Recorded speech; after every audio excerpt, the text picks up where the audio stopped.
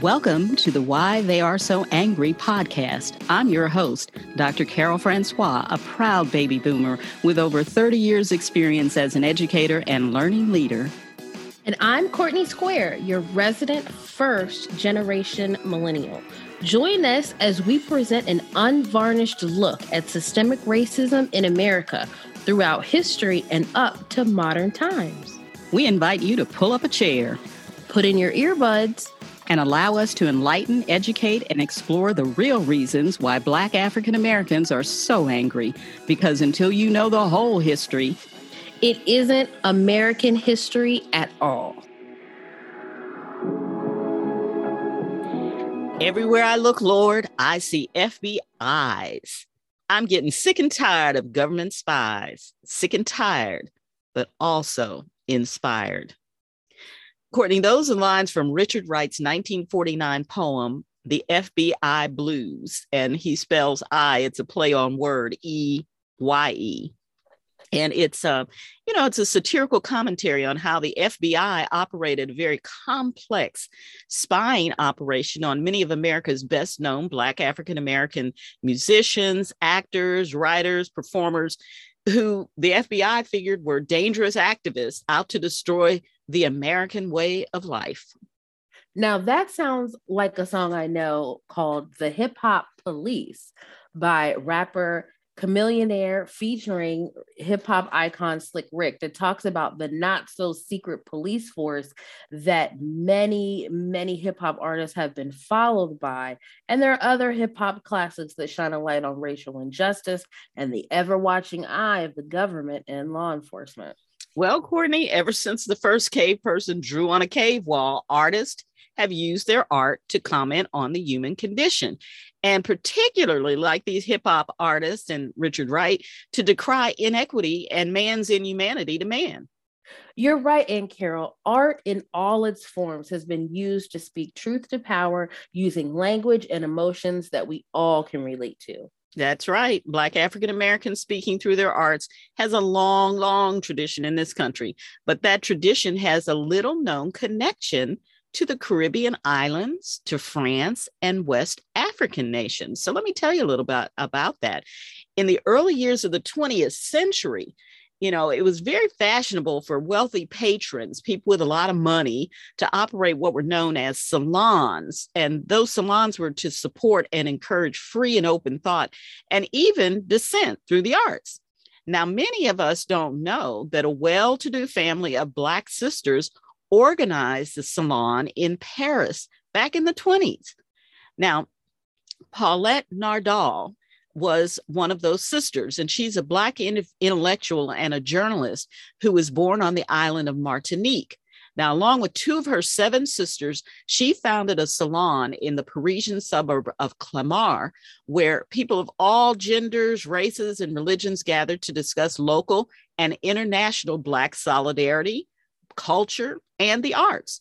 Now, Paulette was one of the drivers of the development of Black literary consciousness, and she's credited with creation of what was called the Negritude genre of writing. And she did that by introducing French intellectuals to works and writers from the Harlem Renaissance. Now, in fact, the Harlem Renaissance poet Claude McKay and a young West African student named Leopold Senghor met at the sisters' salon. Now, decades later, Senghor became the first president of Senegal and the inspiration for Black French anti-colonial poetry. He was very much influenced by Claude McKay. Now, later, I'll tell you why McKay was in France at that time, but be assured it wasn't for a casual vacation. Now, just like we've been talking about, even back in the 1920s and there in Paris, police monitored the Nardal Sisters Salon closely and labeled it a site of sedition. And this surveillance by law enforcement foreshadowed what was about to happen to artists, especially writers, for the first half of the 20th century. So this was only the beginning. Only the beginning. Only the beginning. So let's start with stage and motion picture performers and writers. 3 celebrated giants of the American theater became FBI targets. Alice Childress received the Tony Award for the role she played in the 1944 Broadway classic, Anna Lucasia. And if you haven't seen that, it's excellent. And she would become the first Black woman to professionally produce a play in the United States. Lorraine Hansberry was the first Black woman to produce on Broadway with A Raisin in the Sun, the famous play, and also the first Black female dramatist to win the New York Drama Critics Circle Award. And of course, Paul Robeson, we all know as a towering figure, both in the struggle for civil rights and within the field of performance. He was an actor, a playwright, a singer, and he even shared the World Peace Prize with Picasso and Pablo Neruda.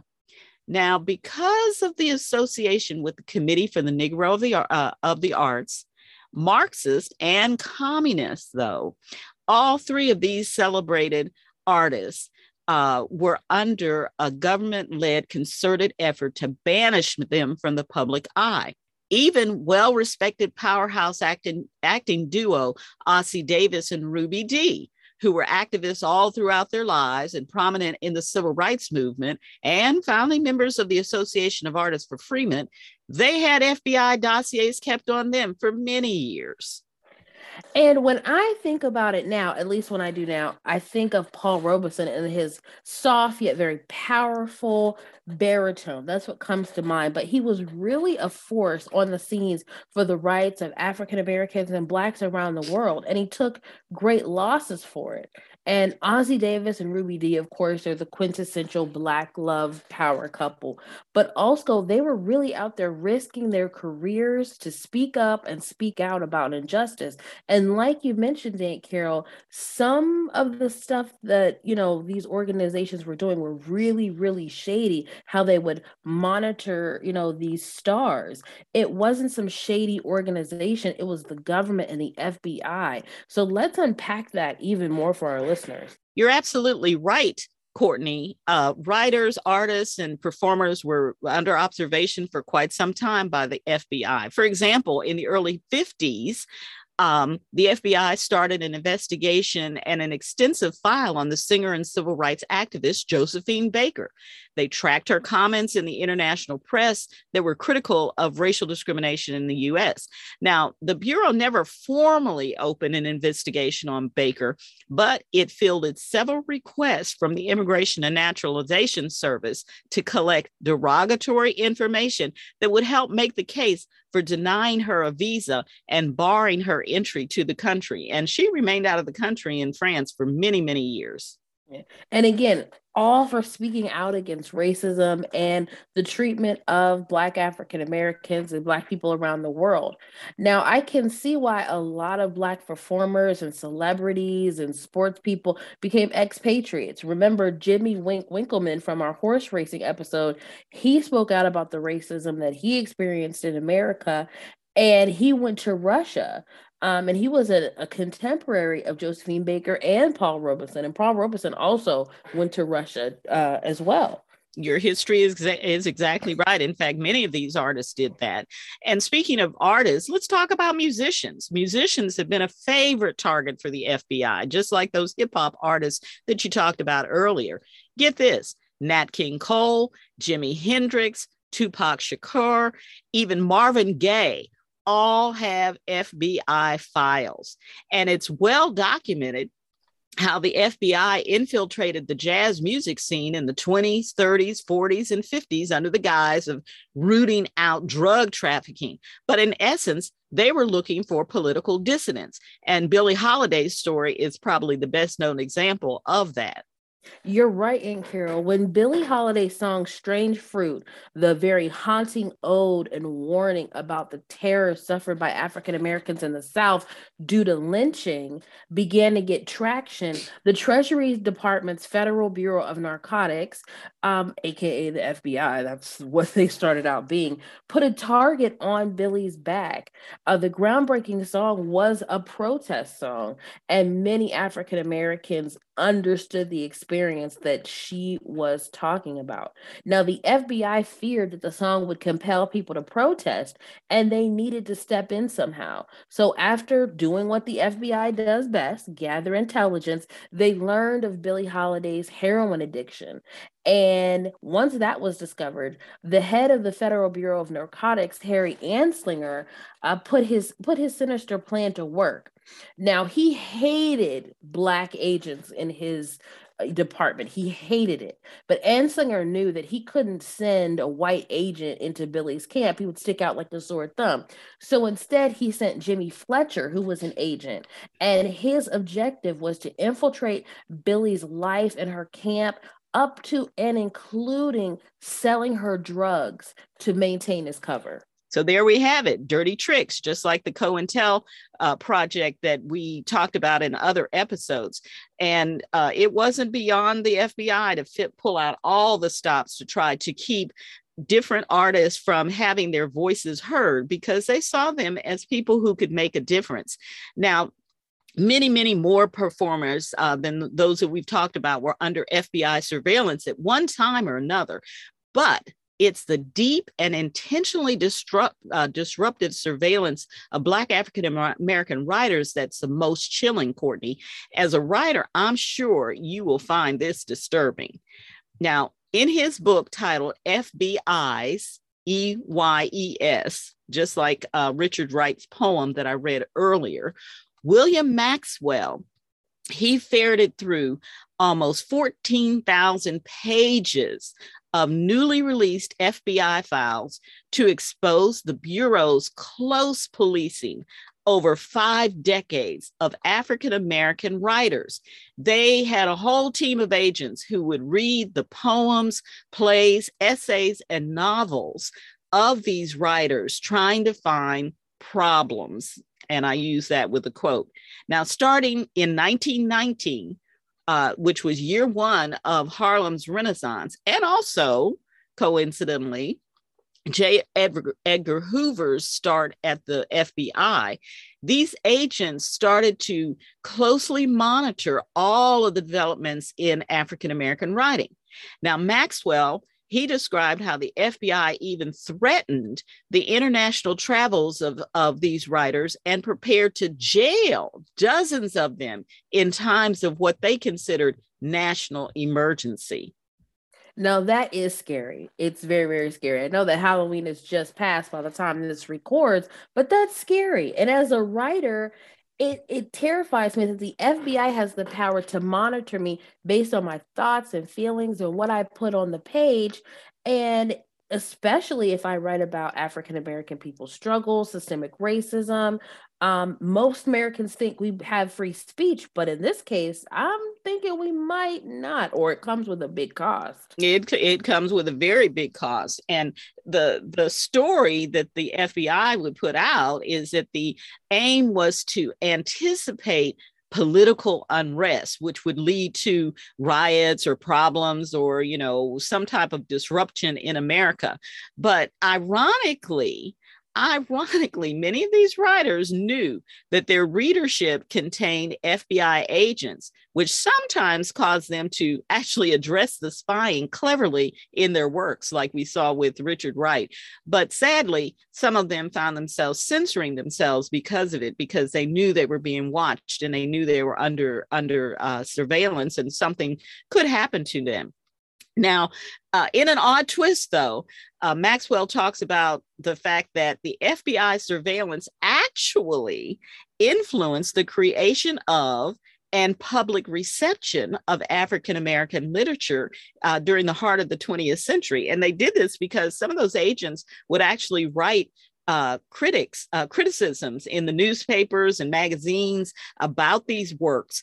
And actually, it ended up kind of going the other way and highlighting some of these writers who maybe wouldn't have been highlighted if the FBI didn't decide to read their works and then write literary criticism of them. And how are you spying and getting intelligence and you get so upset that you want to write like a critical think piece? Like you've exposed yourself. Well, and that was actually their assignment. They were supposed to sometimes in those criticisms, they were supposed to try to discredit the writers. But it was ironic that some of them got caught up in the works that they actually gave credit and talked about how well the pieces were written. Well, that's a great backfire to that plan. But Kara, are there any activist artists, and I know the answer to this, that stand out as a favorite to you? Well, there are a lot of them, but some of the earlier writers that stood out to me were one of them was Claude McKay, whom I mentioned earlier. And I think his story deserves special attention. Now, when I taught high school English, McKay, as I said, was a favorite. So his story really grabbed me, knowing what had happened to him. And it's one again of the FBI identifying a writer, determining that this person was a problem, and then working to discredit the person. Now, in 1922, J. Edgar Hoover decided that McKay was a dangerous revolutionary based on his poem titled If We Must Die. Now, FBI agents warned about him because he had, in their words, published a collection of radical poems, and he was a, quote, notorious Negro revolutionary. Now, here's the poem. And my students love this when I taught it. They really identified with what this guy was saying. Of course, I taught high school, and, you have the angst of the high school student. But here's what McKay said. If we must die, let it not be like hogs, hunted and pinned in an inglorious spot, while round us bark the mad and hungry dogs, making their mock at our accursed lot. If we must die, oh, let us nobly die, so that our precious blood may not be shed in vain. Then even the monsters we defy shall be constrained to honor us, though dead. O kinsmen, we must meet the common foe, though far outnumbered. Let us show us brave, and for their household blows deal one death blow. What, though before us lies the open grave? Like men, we'll face the murderous, cowardly pack, pressed to the wall, dying, but fighting back. Now, in the summer of 1922, word reached the FBI that McKay was planning a trip to the Soviet Union. Now, when McKay left the country, the FBI went into overdrive. They cross-examined people. They read ship schedules. They scoured McKay's passport records, and they even pressed a distant relative, actually a distant acquaintance, for clues about him in her Harlem apartment. Now, immigration and custom officials were ordered to confine McKay, his baggage, and documents if he ever tried to re-enter the United States. And get this, the ports of New York, Los Angeles, Seattle, Portland, New Orleans, and Baltimore were all put on notice. So they were on the lookout for this dangerous revolutionary. Oh my, like you would think he's a bank robber or a terrorist or well, that poem. He wrote a poem. He wrote a poem, and the poem, spoke truth, but obviously it was a truth that the FBI was threatened by. Now, for more than a decade, McKay was well aware that he was being tailed, and he knew that government spies were after him. And definitely, they were not going to let him back in the country. So he eventually lived abroad until 1934. And that's when earlier I talked about he met Senghor at the Nardal Salon. That's how that connection was made, because he couldn't come back to the United States. And in fact, he spent most of the height of the Harlem Renaissance during the time with all those writers like Langston Hughes and others were writing and conferring with each other and collaborating with each other. He ended up having to stay in Europe until 1934 because he was wary of returning to Harlem or even trying to get back into the United States.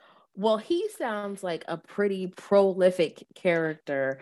I mean, he would fit right in with NWA's F the Police or Fight the Power with Public Enemy. That poem fits right in line with those. So as the kids would say, Claude McKay is pretty dope. So I'm going to have to add him to my list of favorite poets as well as favorite MCs because he is very hip hop. Yeah, he was on it. He was on it. And his writing said a lot, and obviously he got punished for it. Now, another writer who wasn't punished the same way as Claude McKay, but he certainly had an exhaustive FBI surveillance done on him, and that was James Baldwin. He had a 1,884 page FBI file covering the period between 1958 and 1974. They stayed on his case, and it was the largest file compiled on any Black African-American artist during the Civil Rights era. And it shows when you look at the file, because you can, that the FBI anxiously tracked Baldwin's movements, his writings, his speeches, his phone conversations, and even his sexual preferences. Well, James Baldwin is a powerhouse, and I recommend any of our listeners, if you're not familiar with his work, get familiar with his work. So I can definitely understand if the FBI was looking or rooting for, to silence someone, he would be on that list.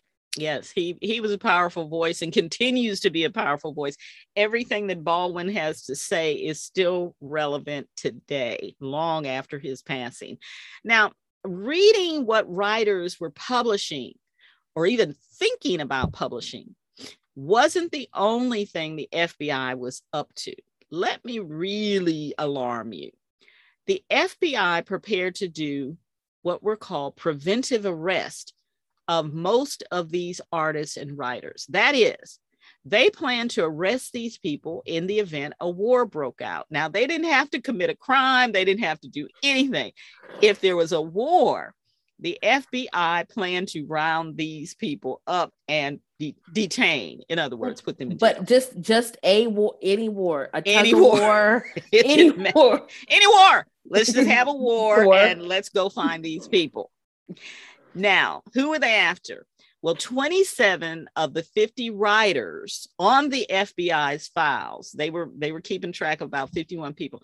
27 of them were accused of communism and other extremism. So those 27 were put on the FBI's secret dragnet known as the Custodial Detention Index. Now, this Custodial Detention Index was a list. It was basically a hot list of people who could be rounded up in time of war or national emergency simply because J. Edgar Hoover deemed them to be, quote, dangerous to the public peace and safety of the United States government. So how you got on that list was kind of broad and very arbitrary. But it included anyone suspected of, in Hoover's words, affiliation with organizations engaged in activities on behalf of a foreign nation, participation in dangerous subversive movements, advocacy of the overthrow of the government by force and violence, etc. So that was straight from the pen of J. Edgar Hoover. And it sounds good on paper, but we know what he really meant. He meant, I don't care. If I don't like you, you're going. If I don't That's like right. That's right. If I don't like what you're saying, you're going to jail. Right. The etc. etc. Now, Hoover, he was really into this. And he even said, can anybody on that list, they should be investigated through public libraries. So let's go to the libraries and look through their works and find out if they're up to something. Go to the newspapers, look in the old newspapers. They were called morgues at the time. Go through the newspaper morgues and see, who's writing these divisive, dissonant kinds of things. Now, there were white writers on the list. Don't get me wrong. It wasn't all Black African Americans, but it was the Black African-American writers who more often were found guilty by the FBI agents of speaking for revolution and against the U.S. government. So they were disproportionately trailed, studied, and added to that custodial detention index. This is giving me 1984, A Brave New World, Fahrenheit 451, A Handmaid's Tale, The Hunger Games, Divergent, and it's under the guise of the American government. And I'm sure the spin on the story would be, they're dangerous, they're Negroes, they're going to try to just change your way of life. I'm sure the spin for the public would be great, but this is scary. It is sinister. Scary. Oh yeah, it's scary and it's sinister. But here's the part that really should scare us all. And we're starting to see this right now here in America today. The FBI didn't just rely on its agents to dig up information on writers. There were informers at major publishers and magazines. For example, both the Reader's Digest and the Communist Party's newspaper called Daily Worker contained bureau moles. And remember earlier, I talked about Harry Belafonte. Well, it turns out that I believe his psychiatrist and one of his publishers was a mole for the FBI. So you can't even go to therapy and just unload. Like, I'm doing all the civil rights work as Harry Belafonte to my and oh wow, I'm not shocked, but I'm disturbed, but I'm not shocked. And you know what, if we had podcasts probably back then, we'd probably be on that list too, Aunt Carol. Well, hey, and I'm not ruling out the fact that people aren't on lists. We're going to talk about that later, because right now the FBI is following people who are considered dissidents, like the folks who are part of the Black Lives Matter movement. So hopefully we're not on it, but if we are, that's an honorable list to be there. I'll put it on a t-shirt. There you go. So Courtney, there you have it. The FBI, in some respects, when you think about it, they were the biggest fans of Black African-American performers, musicians, actors, and especially writers, because they sure kept some close tabs on them. They knew what was up, and they even tried to imitate their writing in order to disrupt and disturb the community. So, yeah. Oh, that would make me mad as a writer, because I know my voice on the page. And if something, I'm like, I didn't know. No. I didn't write that.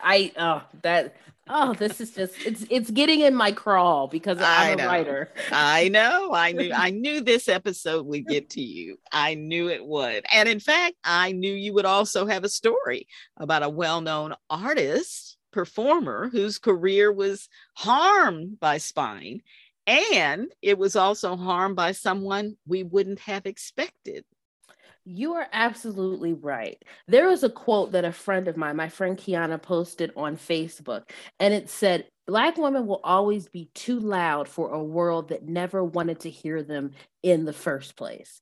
And that truly encapsulates the story I'm going to share today about the one and only Eartha Kitt and the day that Catwoman met the Ladybird. I know it sounds like a comic book title, but it's a true story. Now, Eartha Kitt was born on January 17th, 1927, to less than desirable circumstances. And I'm not going to get into those, but I recommend reading her two autobiographies, Diary of a Sex Kitten and Thursday's Child, because it really gets into how she was brought up. And it's amazing that she survived and thrived. But this story is going to take place at the height of her career. By 1960, Eartha Kitt was a star who already had a star on the Walk of Fame. She had Tony and Grammy and Emmy nominations under her belt. She was a Broadway star and a recording star. And when she was even earlier than that, when she was 20 years old, Orson Welles dubbed her the most exciting woman in the world. Wow, that's a lot coming from Orson Welles. Woo. Exactly. Now, in 1967, she took the role on of Catwoman from Julie Newmar, who had played it in the first two seasons of the Batman TV show. She became Catwoman in the third and final season. So that was introducing her to a whole new audience, because up until then, again, she was on Broadway. She was singing overseas. She was a cabaret singer. She was very international. But bringing her into television homes every week when Batman would be on, that was a whole new audience for her, who got introduced to that fun and flirty, sexy persona. She was the blueprint of the sex kitten. And any woman who has played Catwoman since Eartha Kitt has used that vibe. So that purring, everything with a purr, that slinking around, all that was not Julie Newmar. That was Eartha Kitt. Well, I remember watching Batman back in those days. I was still a kid, and I was just enthralled by Eartha Kitt's performance. And in fact, your grandfather, he made it a point to be in the room when Catwoman was on. So, his generation was enthralled as well. But beyond that sexy image, Eartha Kitt worked with several groups, including Rebels with a Cause, which were artists who helped with juvenile delinquency and poverty, and she fought against racism as well. Now, those two factors, her celebrity status and her activism, were the reason why Lady Bird Johnson, the first lady of Lyndon B. Johnson, personally invited her to her Women Doers Luncheon. Now, the luncheon was to find out what American women could do about issues that were pressing the country at the time. So if you think America's divided now, and I wasn't around in the 60s, but I've read some books and I know some people. Well, I was there and it was divided. So subjects like race, crime, poverty, and the war in Vietnam were splitting the country in two. So Kitt had been invited to this event to speak out on those things, and she was really passionate, and she really thought she was going to get a chance to be heard. This wasn't a performance, it wasn't Christmas, so she wouldn't be singing Santa Baby, it wasn't a play, it wasn't for her to talk about her role in Batman. She thought it was going to be a real roundtable discussion on how to help white youth, Black youth, brown youth, all youth deal with what was going on in the world and why delinquency was on the rise, or she thought. She thought meaningful work was going to be done. She thought her opinions would matter. She thought she would be heard. But much like the quote I mentioned earlier, it would turn out that even the soft purr of Catwoman would be too loud for the ladybird. Ooh, boy. Well, I'm intrigued. I am absolutely intrigued. So, we're going to take a break. And when we come back, we'll dive in to hear what happened between the cat and the bird. And it sounds like it could be quite a story. So let's take our break. Want to learn more about systemic racism? Or maybe you want to leave us a comment, rate our show, subscribe, get Watts of swag, or reach out to us on social media? Well, you can. Go to our website, www.podpage.com, Why Are They So Angry, and connect with Courtney and me. You can even sign up to take our course, Systemic Racism, See It, Say It, Confront It. All that waiting for you at www.podpage.com, Why Are They So Angry. See you there. All righty, Courtney, we are back, and I am ready to take my seat at the Women's Doer Luncheon. What happened? Well, when we left off, international superstar at the time, Eartha Kitt, had been personally invited to the White House by First Lady Johnson, who most people called her Lady Bird, for the Women's Doer Luncheon. Now, out of the 41 women in attendance, only 7 were Black, including Eartha Kitt. Oh, well, at least they had some representation. At least they were there. Yeah. As they say, if you don't have a seat at the table, you're on the menu. Exactly. Now, the luncheon had a rocky start. Since most, treated it as a photo op and a meal, Eartha was there to get things done. And when the president himself, Lyndon B. Johnson, made a comment about how youth crime starts at home with mothers and that there needed to be more police support, Eartha Kitt called his bluff and said, well, what about working parents? Those parents who can't afford to be home all day to police their children. The president briefly spoke about his new Social Security bill that would have money for childcare to help those parents, and then he quickly scurried out of the room. Yeah, I think he felt the heat was on. Now, in her autobiography, Confessions of a Sex Kitten, Eartha Kitt describes becoming increasingly frustrated. And I will say this, I think every woman, and especially every African-American woman, has been in a situation where you hear people talking at you or talking over you, and you know what you bring to the table, and you get increasingly more upset. Mm-hmm. Been there, done that. So she watched as white woman after white woman talked about the beautification of America. And in a quote from Eartha Kitt herself, they talked about the beautification of America with flower pots on the window sills of poverty. Now, Eartha raised her hand several times to speak, but was never given the floor until the end. And by that time, she, as I quote, was livid. Her ongoing advocacy, working with at-risk youth, was informed by her own upbringing and how she felt never supported by family or the government and over-policed. Her remarks that day opened with the context of this: I've lived in the gutter. That's why I know what I'm talking about. No, so she was coming from a point of understanding and knowledge. She had something to share with these women. Exactly. As she raised her hand and stood up, she told the First Lady to her face exactly what she thought. Juvenile crime was a pushback against being drafted to serve in the Vietnam War. The youth of America are angry, she said. Boys I know across the nation feel it doesn't pay to be the good guy, Kitt said. They figure with a record, they don't have to go to Vietnam. You send the best of this country to be shot and maimed. They rebel in the street, and they will take pot and they will get high. They don't want to go to school because they don't want to be snatched from their mothers to be shot in Vietnam, Kitt continued. Mrs. Johnson, you're a mother too. And although you have daughters and not sons, you and I both know the feeling of having a baby come out of your guts. I have a baby, and when you send him off to war, no wonder these kids rebel and take pot. And Mrs. Johnson, in case you don't understand the lingo, that's marijuana. Woo, somebody just zinged the bird. Woo, as they would say today, she read Lady Bird Johnson for filth and to the floorboards. Now, the room was stunned that this small-framed Black woman dared to speak to the First Lady this way, and the entire room. And even some media reports and Lady Bird Johnson up until a little before, a little recently, said that she burst into tears. No, please. And women in the room came around her on the microphone to defend Johnson against tiny 4'11" Eartha Kitt. Well. Betty Hughes, the wife of New Jersey Governor Richard Hughes, immediately rose to respond to Kitt, noting that of her family military service. And we know this line: my family served in the military. Oh, yes.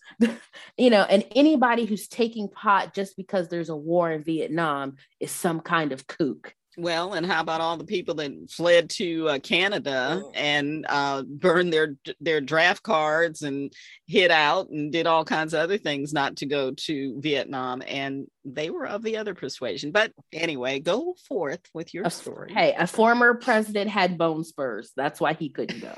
But anyway, now again, reports state, and they have been refuted, and even Lady Bird Johnson has refuted that she did not burst into tears and run out of the room.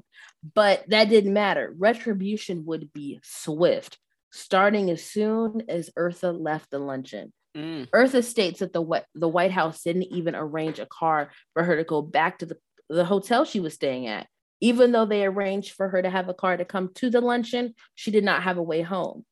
She had to call her own cab. And on her way back to the hotel, radio news reports were already trying to dissect what happened at the luncheon. But one thing that most Black women understand, the angry Black woman narrative had already started to spin.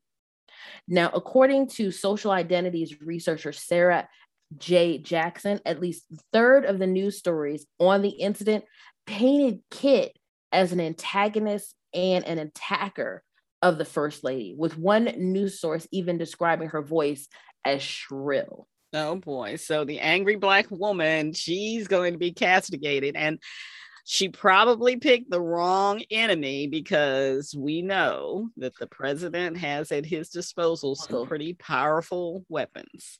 Exactly. The very next day, Lady Bird Johnson issued a formal statement saying she was sorry, and I quote, "The good constructive things which speakers on the panel said were not heard.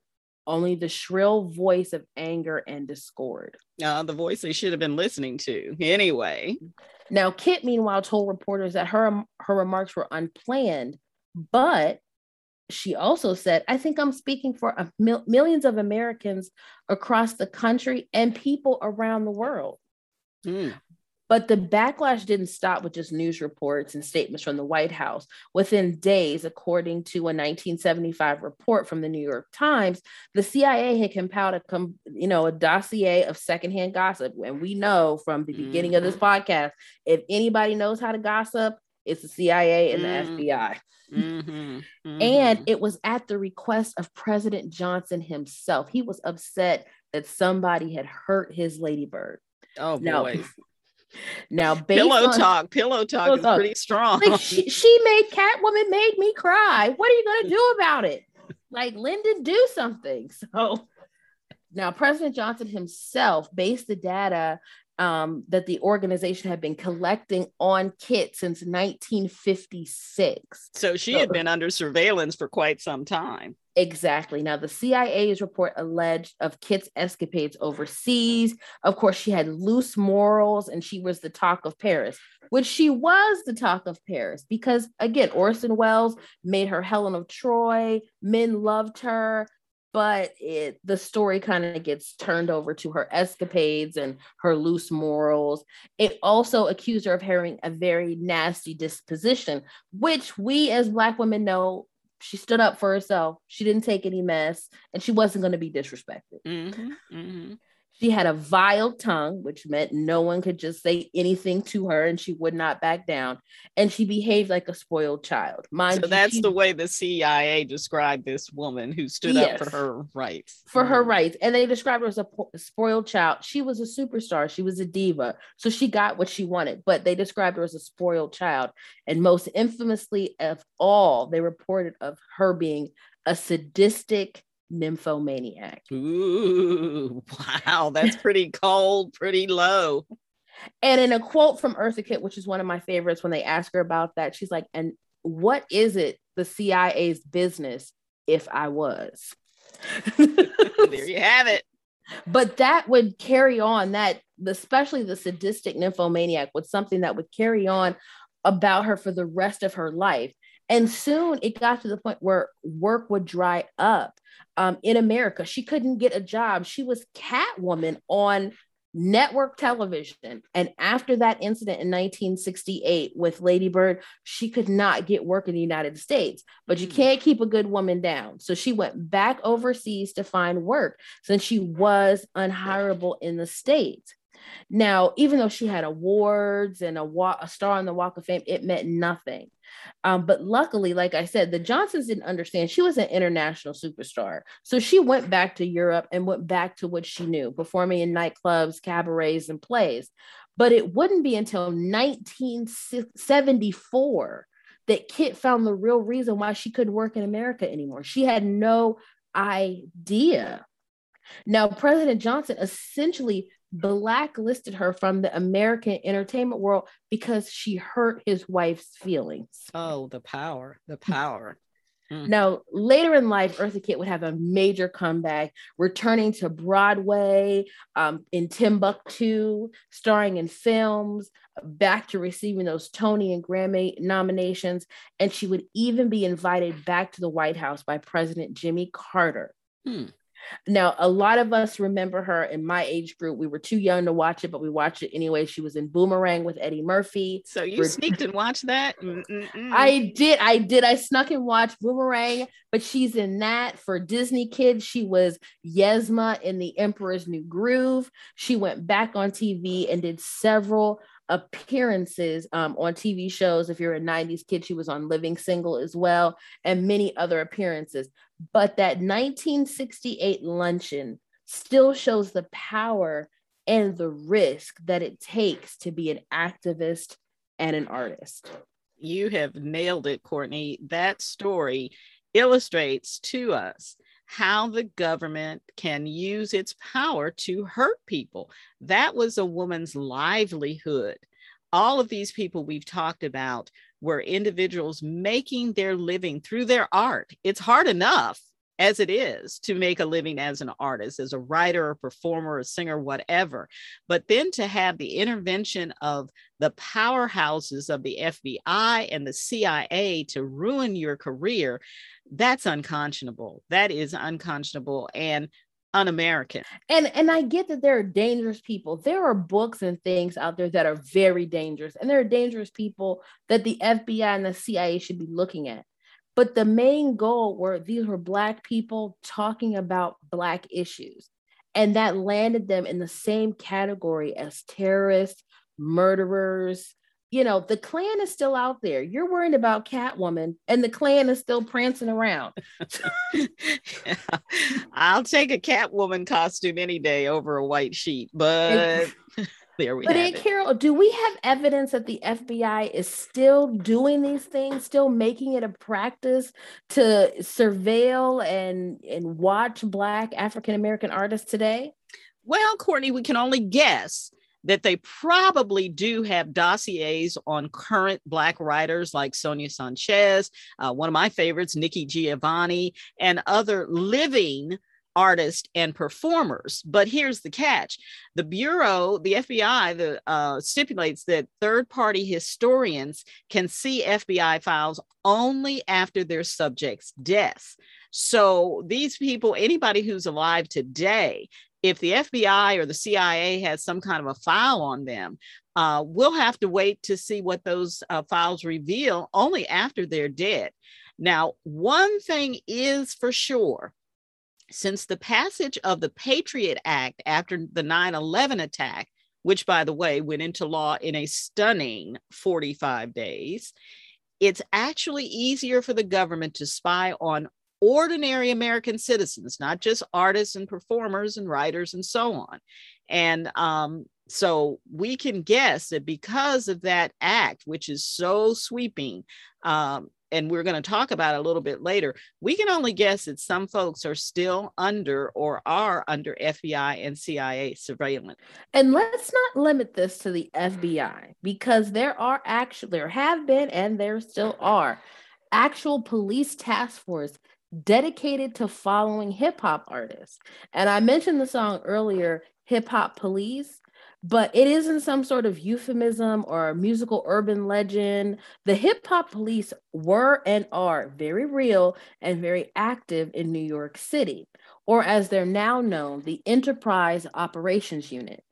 Now, it started with Derek Parker, Detective Parker, and he was a detective in the NYPD who in 1996 joined the department's Cold Case Squad. Now, he was a longtime hip hop aficionado who knew a lot of the players in the industry. And following the murder of the Notorious B.I.G. in 1997, Parker says he caught up the members of the NYPD on the rap players, the many layers of what was going on with the East Coast, West Coast beef and rivalry. He was doing that as a fan, but then it got real sinister. In 1999, the Rap Intel Unit, a subset of the NYPD's Gang Intelligence Unit, was officially created with Derek Parker at the helm. Its main job was to gather information on everyone in hip hop. Derek Parker says, I was at the clubs, I was at concerts, and he said that in a complex interview article that he did in 2020. Wherever there was a party or event, I was there watching and looking. So this sounds a lot like the Billie Holiday story, where an agent had infiltrated her ranks. And here we have it, bring this up to date in present day, the same concept. Exactly. The top brass of the NYPD wanted easily digestible information, because you can think of the top brass of they didn't know who these people are, but they wanted a digestible information. So Parker put together files or dossiers on figures like Jay-Z, who's my husband's favorite rapper, Cameron, who's my favorite rapper, Dame Dash, who ran Rockefeller Records with Jay-Z, Busta Rhymes, 50 Cent, Ja Rule, Irv Gotti, and many other record labels. And he would share them with police departments in other states and cities. The Rap Intel Unit's existence was revealed in a blockbuster 2004 Miami Herald article. And I remember when this blew up. Now, the the NYPD initially denied the existence of the unit. Like, oh no, they're not real. But the article's publication ended up causing them to say, yes, it is real days later. In 2005, the files for the hip hop police would leak to the public. And it showed, what was really going on. And it began to have people decry the unit's existence and saying it engaged in racial stereotyping because it did not follow, white rappers like Eminem, Bubba Sparks, Paul Wall. Those were not the rappers that they were following.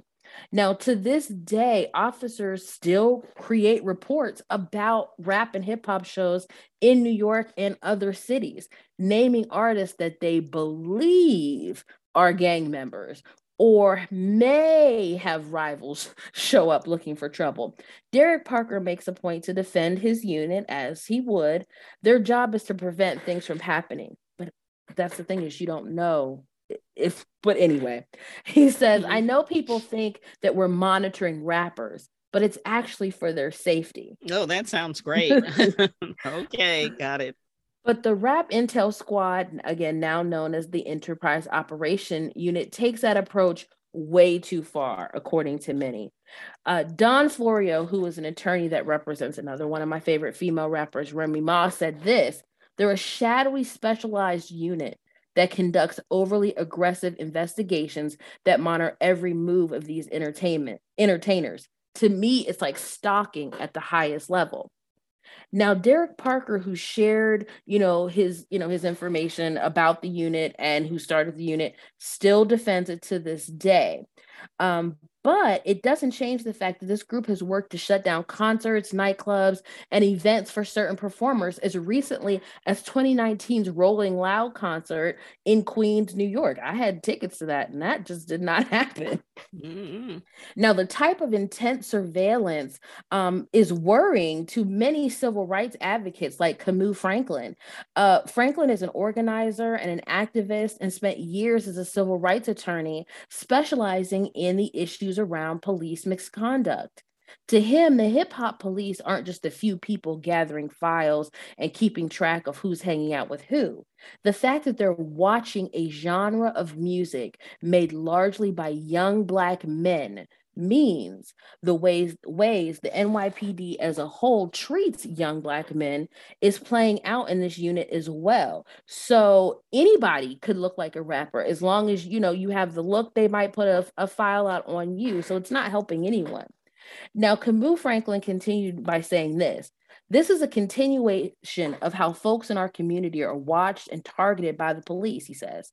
If you don't have an actual real probable cause to arrest somebody, you shouldn't be following them. Well, Courtney, your information about the hip hop community ties right in to what we have been talking about for several episodes. We are under surveillance, and most of that surveillance is done without probable cause. So I want to kind of circle back to the COINTELPRO Dirty Tricks operation and its obsession with wiping out the Black Panthers, and link all of this stuff together with the artists that you've talked about just recently, the ones we talked about from the past. So stick with me because this is all going to make sense in a moment. The FBI, remember, was so terrified about the change the Black Panthers were calling for that at one point, J. Edgar Hoover said the most dangerous threat about the Black Panther Party was their free breakfast programs, because it was capturing the hearts and minds of people and making an actual difference in their lives. And he knew the real strength wasn't in the guns that the Panthers carried. It was the free breakfast, the free ambulance, and especially free education programs that were dangerous. Just like these hip hop artists who talk about things going on in the community and decrying these violent acts of the police. The idea of education is a threat, and the educated, fed, and united people are powerful tools. So in essence, that's the same reason why the FBI went after artists, because the arts, like the Panthers, that they feed the minds, they feed the bodies, they feed the spirits, and they can bring a powerful message and bring injustices to the forefront in vivid and meaningful ways. You're absolutely right. And J. Edgar Hoover is climbing up my Rutherford B. Hayes list really, really fast, because it's feeding people who need fed, educating people who need to be educated, and empowering people who are powerless. And the fact that America, who is built on ideals and exceptionalism, would be so afraid that Black people get fed, educated, and empowered lets me know a lot. Well, just confirms what I already know about systemic racism. It does indeed. And it's ironic that the very things that we say make a difference to make a country great, people who are knowledgeable and go to the polls and vote with knowledge, that actually that's being negated by these kinds of surveillances. Now, there is, though, Courtney, an ironic twist that I want to tell you about that has a surprising connection to all this business of surveillance and art and Black Panthers and the attempts to discredit and silence. Sadie Barnett is from Oakland, California, and holds a Bachelor of Fine Arts from the California Institute of Arts and an MFA from the University of California at San Diego. Very accomplished artist. But what's particularly striking about her biography is that she's the daughter of Black Panther Rodney Barnett, who had been under surveillance by the FBI because of his work in the party and his connection to players in the movement. Now, look at this. Sadie Barnett, the artist and daughter of the Black Panther, she did a solo exhibition in New York City entitled, quote, "Do Not Destroy." And it's actually made up of the 500-page FBI surveillance file that had been amassed on her father during his time in the Black Panther Party. And she turned it into visual art. And in 2016, that's when the Black Panther Party marked its 50th anniversary, was also the date that the Barnett family finally received the FBI files. And it proved that what Barnett had long suspected, he had been followed. Now, his daughter took those files in 2017 and turned them into a work of art. And she says of the work, quote, "I wanted to repair some of the trauma." I really love that idea of using what the government, tools of the government that they were going to use to destroy or discredit her father and the Black Panther Party. She turned it into an art piece. And that is like the biggest kind of piece of artistic rebellion that someone could do, taking the tools that you use to tear me down to build up the arts and bring attention to the story. You've got it right. You've got it right. She took those pages with J. Edgar Hoover's signature on it, pages that talked about his movements with activists like Angela Davis and so on. And she took all of that and literally turned it into a work of art that scorned the FBI. Now, as a daughter, I know that her dad was proud, but also as a daughter, I know that would be scary to read all of those, dates and times, and that the government was really looking at her dad as if he was some villain or monster. Yes, it was. But here's the best part about it. When they interviewed Rodney Barnett about the exhibit and how he felt, he said, "You know what? Seeing it on the wall out in public, I feel free now." And that's amazing. And that's what art should do, make you feel free. That is, it should. It should free your mind, free your soul, and free you to act. Now, Sadie Barnett feels the work is particularly important and relevant today. She talked about her father's surveillance as, quote, "an entire campaign of managing perception so that the Black Panthers were seen as radical terrorists instead of real people trying to assert their humanity." And she warns, we see the same sort of thing happening with the Black Lives Matter movement, which has also been under surveillance. Now, I've read the FBI has a lot of power now, like you said, through the Patriot Act. They can issue something called national security letters that allow them access to a citizen's phone, bank records, internet, and even credit records. Oh, all of the above, Courtney. The law widely expands the government's authority to monitor our privacy. While most Americans think it was created to catch terrorists, the Patriot Act actually turns regular citizens into suspects.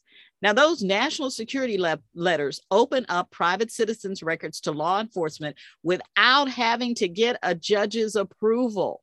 Now, what's even more frightening is the act does not require information obtained to be destroyed, even if the information concerns innocent Americans. The information is accessible by thousands of law enforcement agencies and never goes away.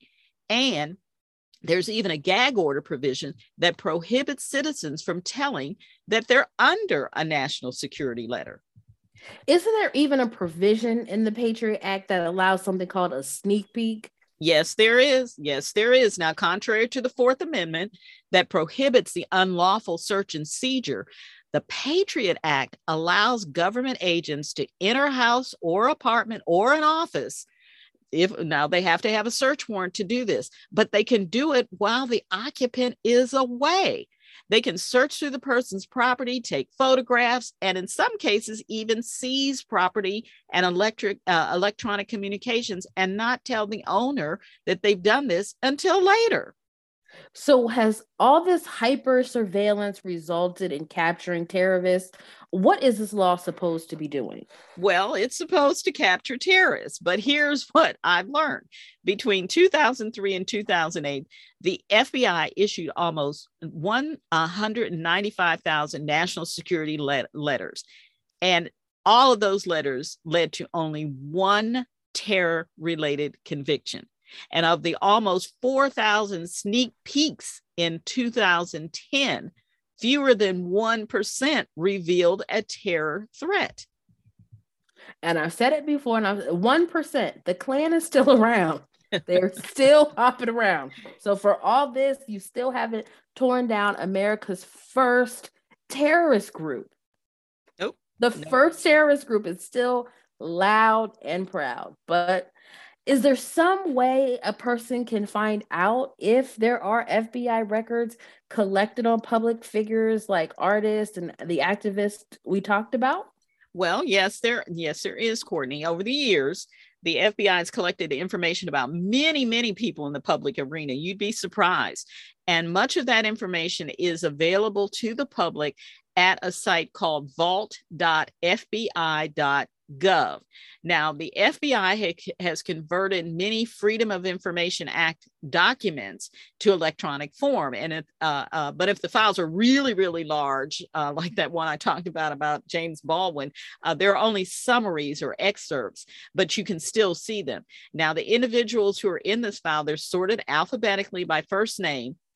And there's also a category index grouped by titles like civil rights, organizations, popular culture, and so on. So if you know of a public figure and want to know if there is an FBI file, now this is a public figure that's already deceased, I believe, you can go to that file, go to that site called vault.fbi.gov, and you can see.